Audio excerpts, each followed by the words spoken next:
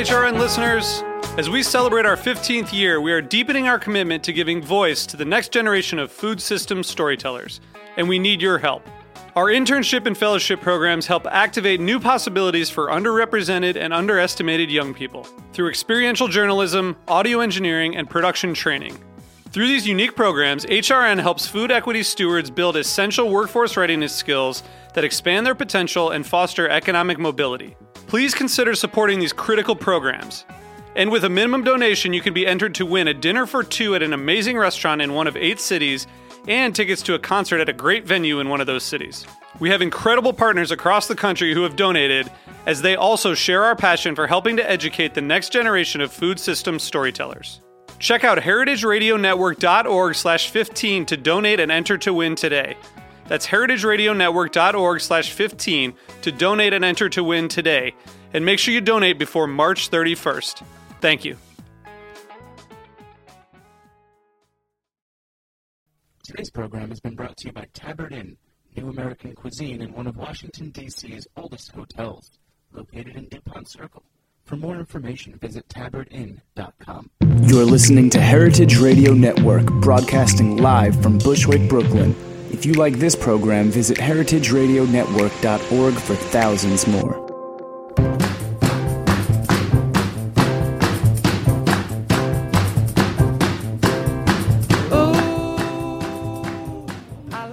Hey, you're listening to Eat Your Words on Heritage Radio Network. I'm your host, Kathy Arway. And, this week, like last week, we're going to talk a little bit about farming. Actually, a lot about farming. I know that personally, my little indoor herb container garden is my latest obsession right now, these warmer days.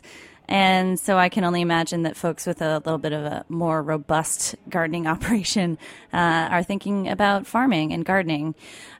So today's guest is the author of The Soil Will Save Us: How Scientists, Farmers, Foodies are healing the soil to save the planet.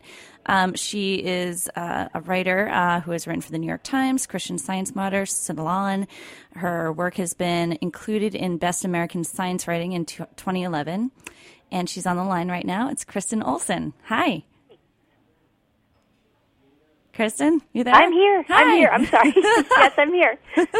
Thanks so much for joining us. And great book. I found this a really fascinating book. I'm not really good at understanding science, but you explain things in a very fascinating and very easy and very engaging way. I would bring this book to the beach. So well done. Thank you so much. I really had so much fun writing this book. I just found the science of what's going on in our environment, in our soil, that interaction between plants and soil, to be so fascinating that it was fun to write. And it's so urgent too. It sounds like you came across a message that you could not help but write and investigate more. And I think that's really like the driving force of this book, is that you found out so many important connections between soil health and global health. I know that not everyone has read it, so I thought I would quote from a passage, if you don't mind. Go ahead. All right. So you have met a soil scientist by the name of Rattan Lal. And so, I lost my place. Okay. You write, when good land management practices create a ton of carbon in the soil, that represents slightly more than 3 tons of carbon dioxide removed from the atmosphere. Lal believes that 3 billion tons of carbon can be sequestered annually in the world's soils, reducing the concentration of carbon dioxide in the atmosphere by 3 ppm every year. But others with whom I spoke, especially as I got further and further from academia, are far more optimistic about the potential for change. This is still a new idea, they say, and science has barely nibbled at its edges. And then a quote from Lal. The carbon in the soil is like a cup of water. We have drunk more than half of it, but we can put more water back in the cup. With good soil practices, we could reverse global warming. So, really, really intense thesis here, and that seems to be the message. The soil will save us. It has this potential to reverse what seems like an inevitable crisis, which is global warming. Well, yeah, I think that is the really exciting thing about all of this.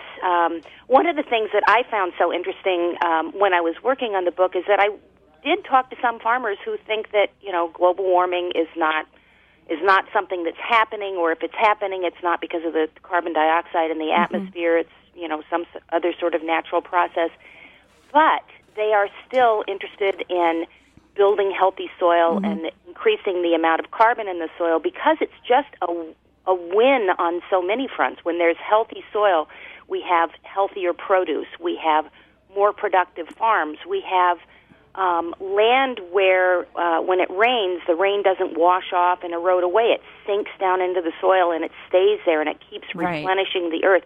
There's just everything good that comes from building healthy soil. And which is a major problem now with so much kind of wacky weather.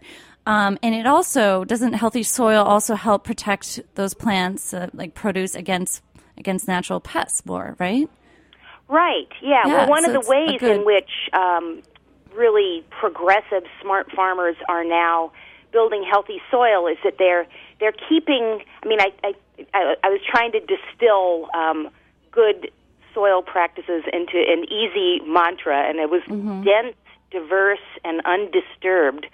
So a lot of these farmers are really practicing that. They're keeping, how you when you drive through the Midwest and you see cornfields and there's just lines of corn and then these empty areas between them. Well, a lot of these farmers are putting cover crops in between those rows.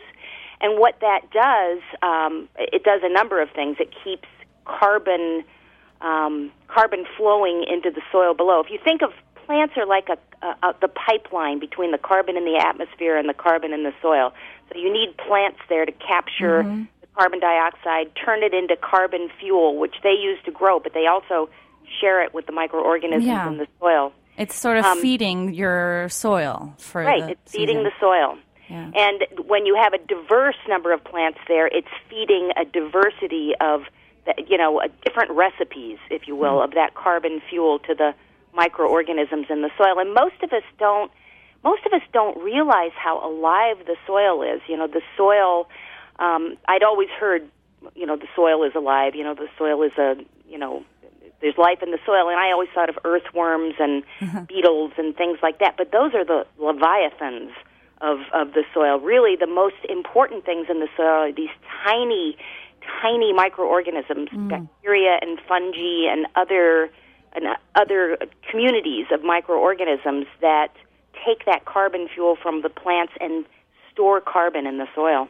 Yeah, I like how you compare the soil beneath us to sort of like a vast coral reef. It's just diverse. Right, yeah, so that's one of the things that these soil microorganisms do. They get this carbon fuel from the roots of the plants, and one of the things that they do with it, they eat it, that's what they live on, but they also create a carbon glue that holds together pieces of soil and pieces of organic matter deep down.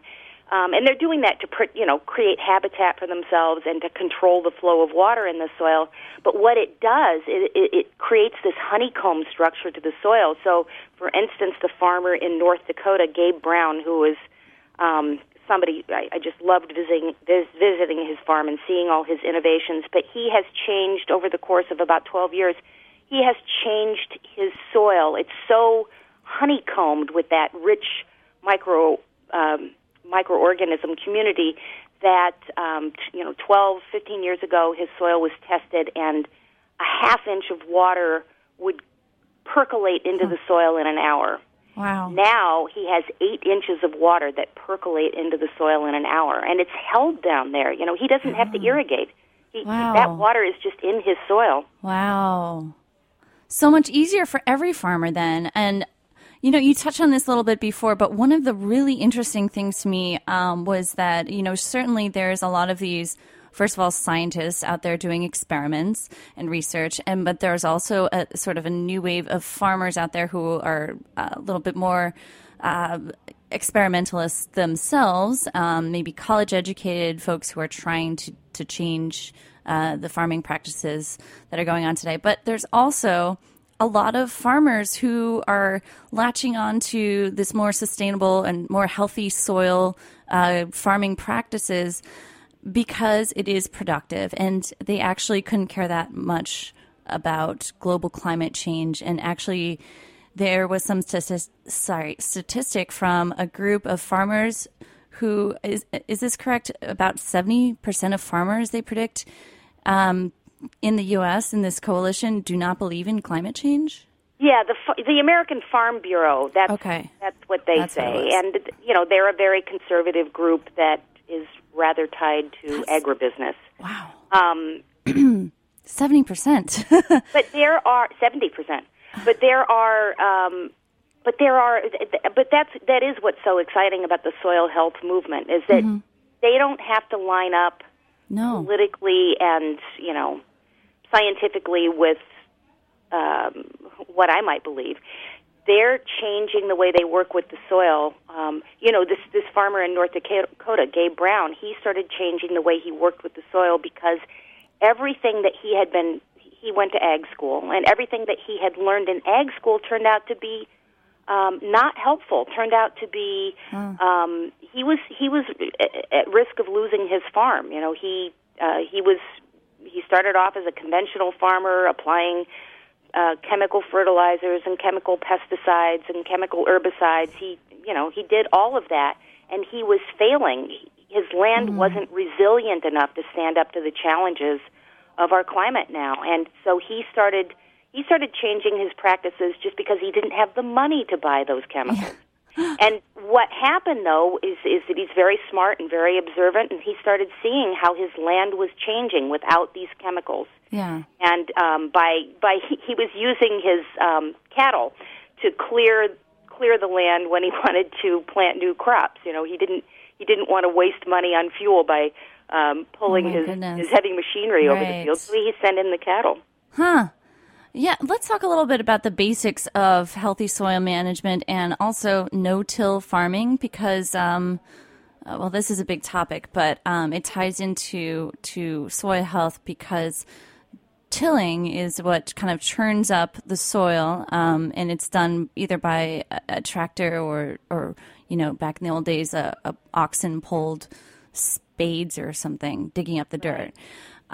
Which sounds very bucolic and very old-fashioned, but really, tilling is responsible for losing the carbon, first of all, in that farm's soil, right, and exposing it to the atmosphere.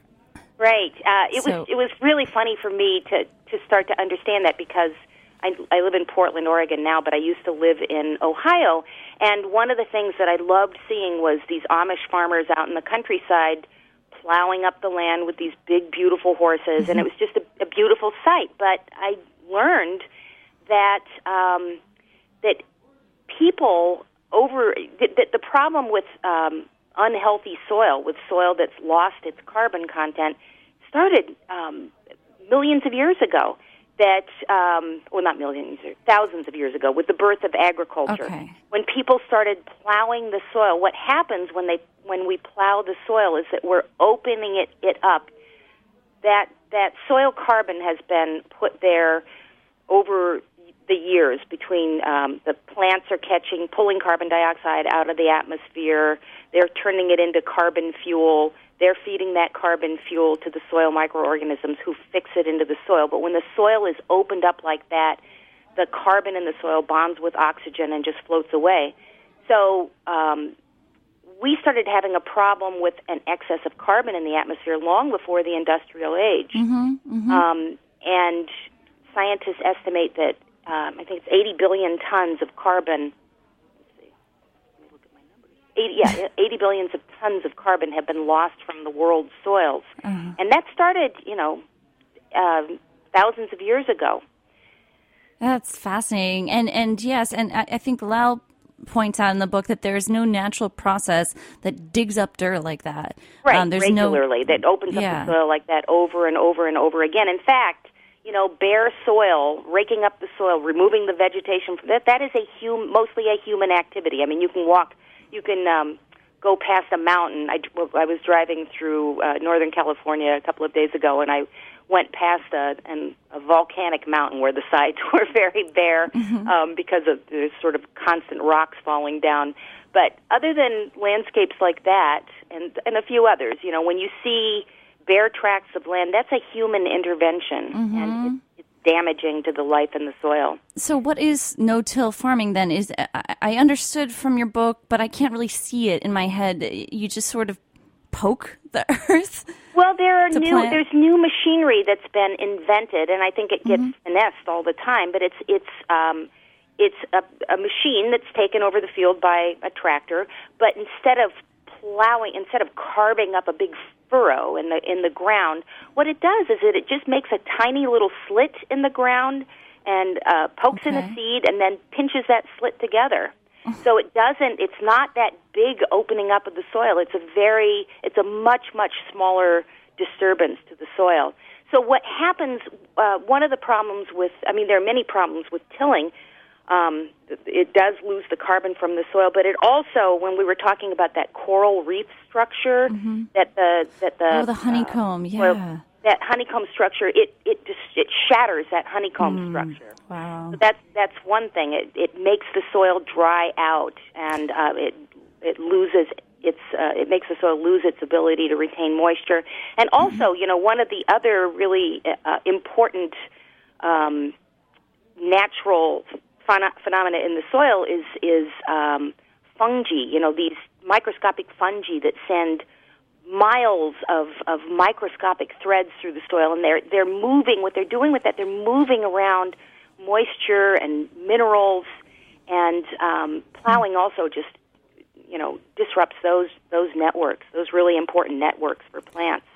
So what happens when you have tilling is that you've disrupted these natural processes in the soil. I mean, there is this ancient partnership between plants and soil microorganisms that goes on in nature. When you look in a forest, or when you look in a piece of undisturbed prairie, you don't need a lot. You don't need fertilizer. You don't need pesticide. Those things are growing very well.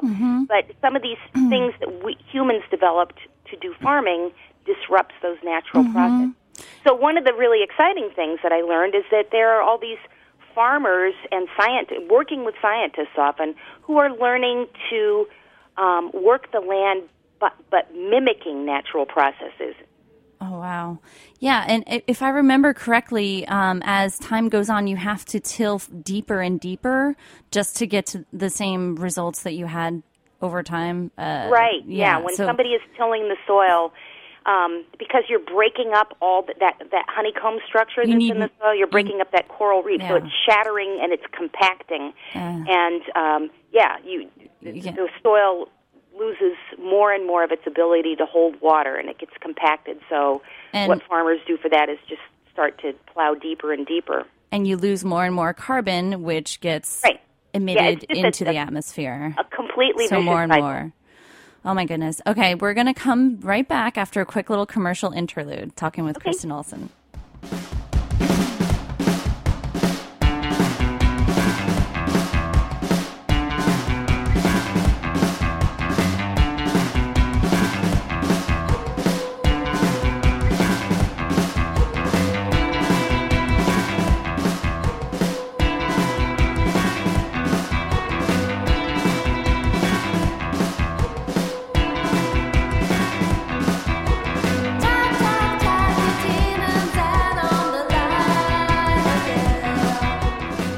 The following program has been brought to you by Tabard Inn.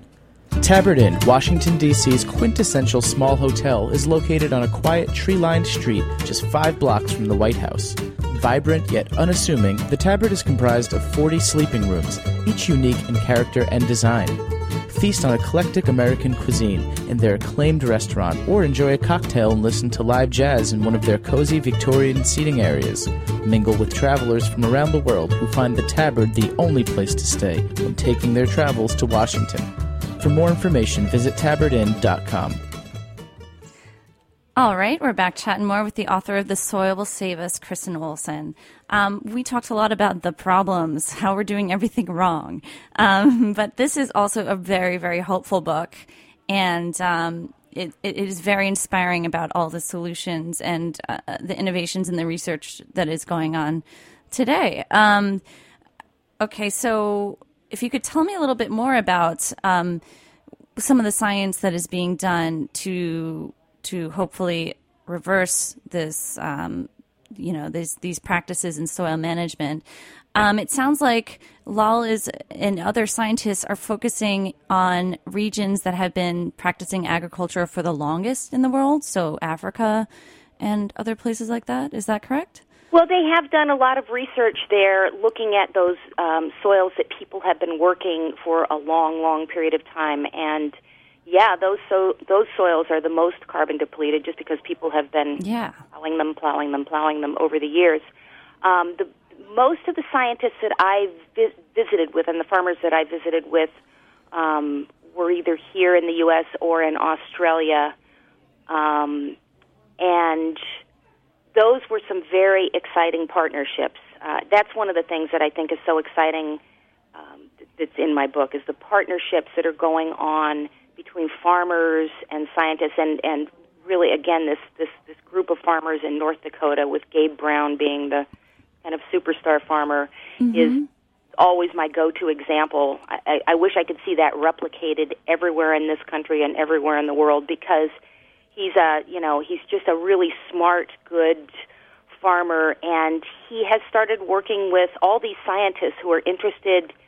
Once he started having such great results, and word spread throughout the county that that his soil was becoming so much better and that his productivity was so much higher. There are scientists who started coming to his farm to see, well, what's happening in the soil? What's happening with plants and the insect communities? Why is he being so successful? And so they're studying what's happening in the soil and around the plants to try to understand why he has been so successful. I mean, he, at this point, uses no chemical fertilizers. He uses no fertilizers. He uses no pesticides. He uses a tiny bit of herbicide, but nothing like what he used to or what farmers generally do. He doesn't use, I don't know if you've ever been out in the country and seen cattle, but lots of them have these insecticide tags stuck in their ears. They kind of hang down like earrings. He doesn't have to use those things.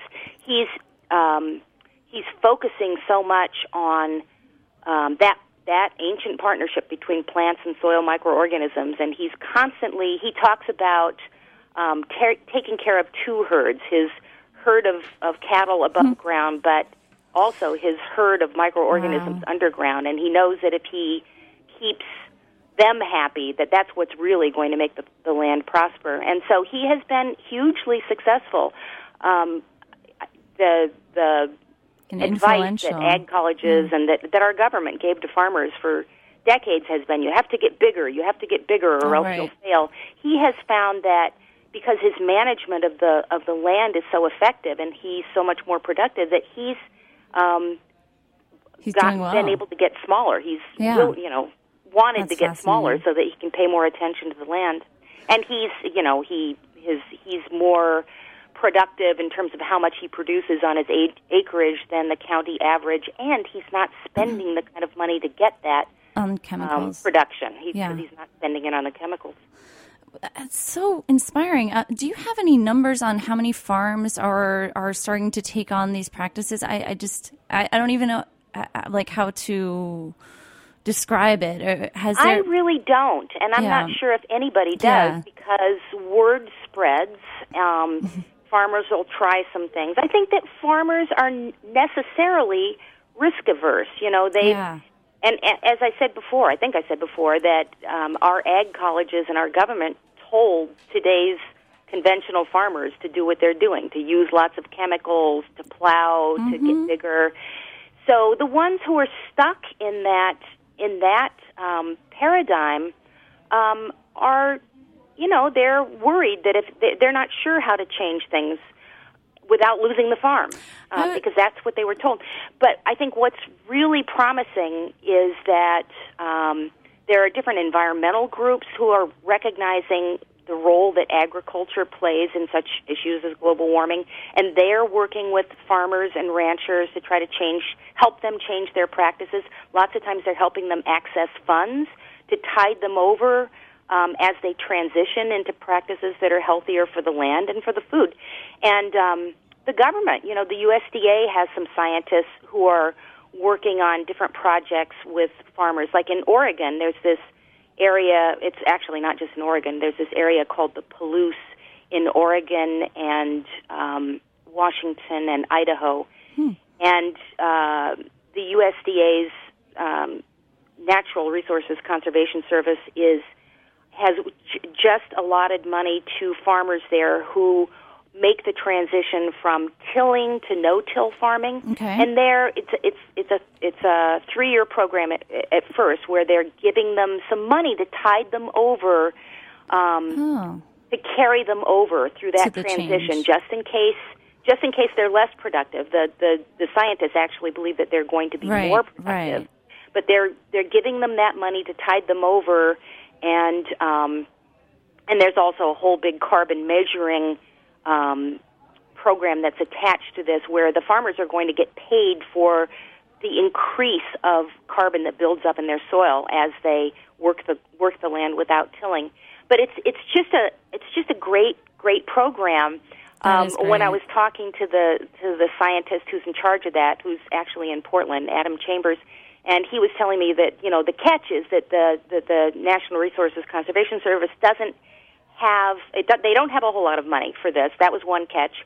And the other catch is that if the farmers agreed to do this, agreed to enter this program, they had to swear forever that their land would not be used for tilling. They had to not only say that they would not till, but they had to encumber their descendants and anybody who bought the land. And you would think that that would be a deal breaker, but there were far, far more farmers wanting to make that switch than the NRCS had money for. And I think that that's really such a hopeful sign that I think really that farmers would love to make the switch to a less damaging agriculture, but they need some help doing that. And it sounds like, unlike a lot of other changes which are fearful, it's one can be fearful of making changes because it sounds costly. It sounds like this is actually cost saving. Is that correct? It will be a cost saving. I mean, there are investment firms now buying up tired, old, conventional farms. Farms where the soil is just close to dead. I mean, it's never really dead, but it's very sick soil, and they are buying those farms, hiring good land managers who know how to work with those. Mimic nature and bring those farms back, bring that soil back to health. And they project that in 3 years, those farms will be far more profitable than they were when they were conventional farms. So it's just a win-win in every possible way to go this direction, and it's just so exciting. It really is. It just makes me so excited to talk about it. I hate to bring up something a little bit more marketing related, but with programs like the one you just described, I wonder if there will soon or eventually be some sort of no-till or no-till healthy soil certified label on farms that folks can get certification, because I would want to support products made there. Yeah. It does get a little. I mean, I think that the development of farmers markets, which exist in so many areas, is it's so wonderful. It not only helps the vegetable farmers, the people who are producing the things that we actually eat. Most U.S. agriculture is not really geared to producing things that we eat. It's those miles and miles of corn out in the Midwest are, I think, 50% goes to making ethanol, but. I think it's I feel very good about buying from the farmers at the farmers market. They're living usually on their own property. They are their health depends on the health of the land. Yeah. I think more and more of those smaller farmers now are really paying attention to and it sounds like their soil. And it sounds like they may need to, just like the example that you brought up of a farm that was failing. due to the fact that they couldn't afford these chemicals and these, machinery. So maybe the proof is in, whether they're at the farmer's market still. Right. So it's a really fascinating topic, though. It is, and it's just really hopeful stuff. When you think about it, when you think of it, that we used to think of our environment as something that started like at the soil line and went up. Mm-hmm. We didn't think about this whole inner landscape, this landscape underground there are 6 billion microorganisms in a tablespoon of soil. And the ground under us is so alive, and I think it's just really exciting and amazing that we've finally come around to realizing that. Thank you so much, Kristen, for bringing to light these topics about the soil. I love the cover of the book, too, because the title is written underneath the ground, so you can see the plant. And, there's so much to talk about this. So the idea of photosynthesis, the idea of no-till farming, the idea of carbon emissions otherwise in food production, which I was going to mention, I just didn't. But it looks like that's about all the time we have for today. Okay. So everyone who is interested, and I hope you are, check out The Soil Will Save Us, just out from Rodale. And Kristen, do you have a blog or a website folks can go to? Yes, I do. Anybody can just go to my... can just Google my name, and I have a blog and a website. Wonderful. Thank you so much, and keep up the great work. We can't wait to see what you write next. It's been really fun talking to you. Thanks, and thanks everyone at Heritage. We'll see you next week on Eat Your Words. Thanks for listening to this program on heritageradionetwork.org. You can find all of our archived programs on our website or as podcasts in the iTunes Store by searching Heritage Radio Network. You can like us on Facebook and follow us on Twitter at @heritage_radio. You can email us questions at any time at info@heritageradionetwork.org. Heritage Radio Network is a non-profit organization. To donate and become a member, visit our website today. Thanks for listening.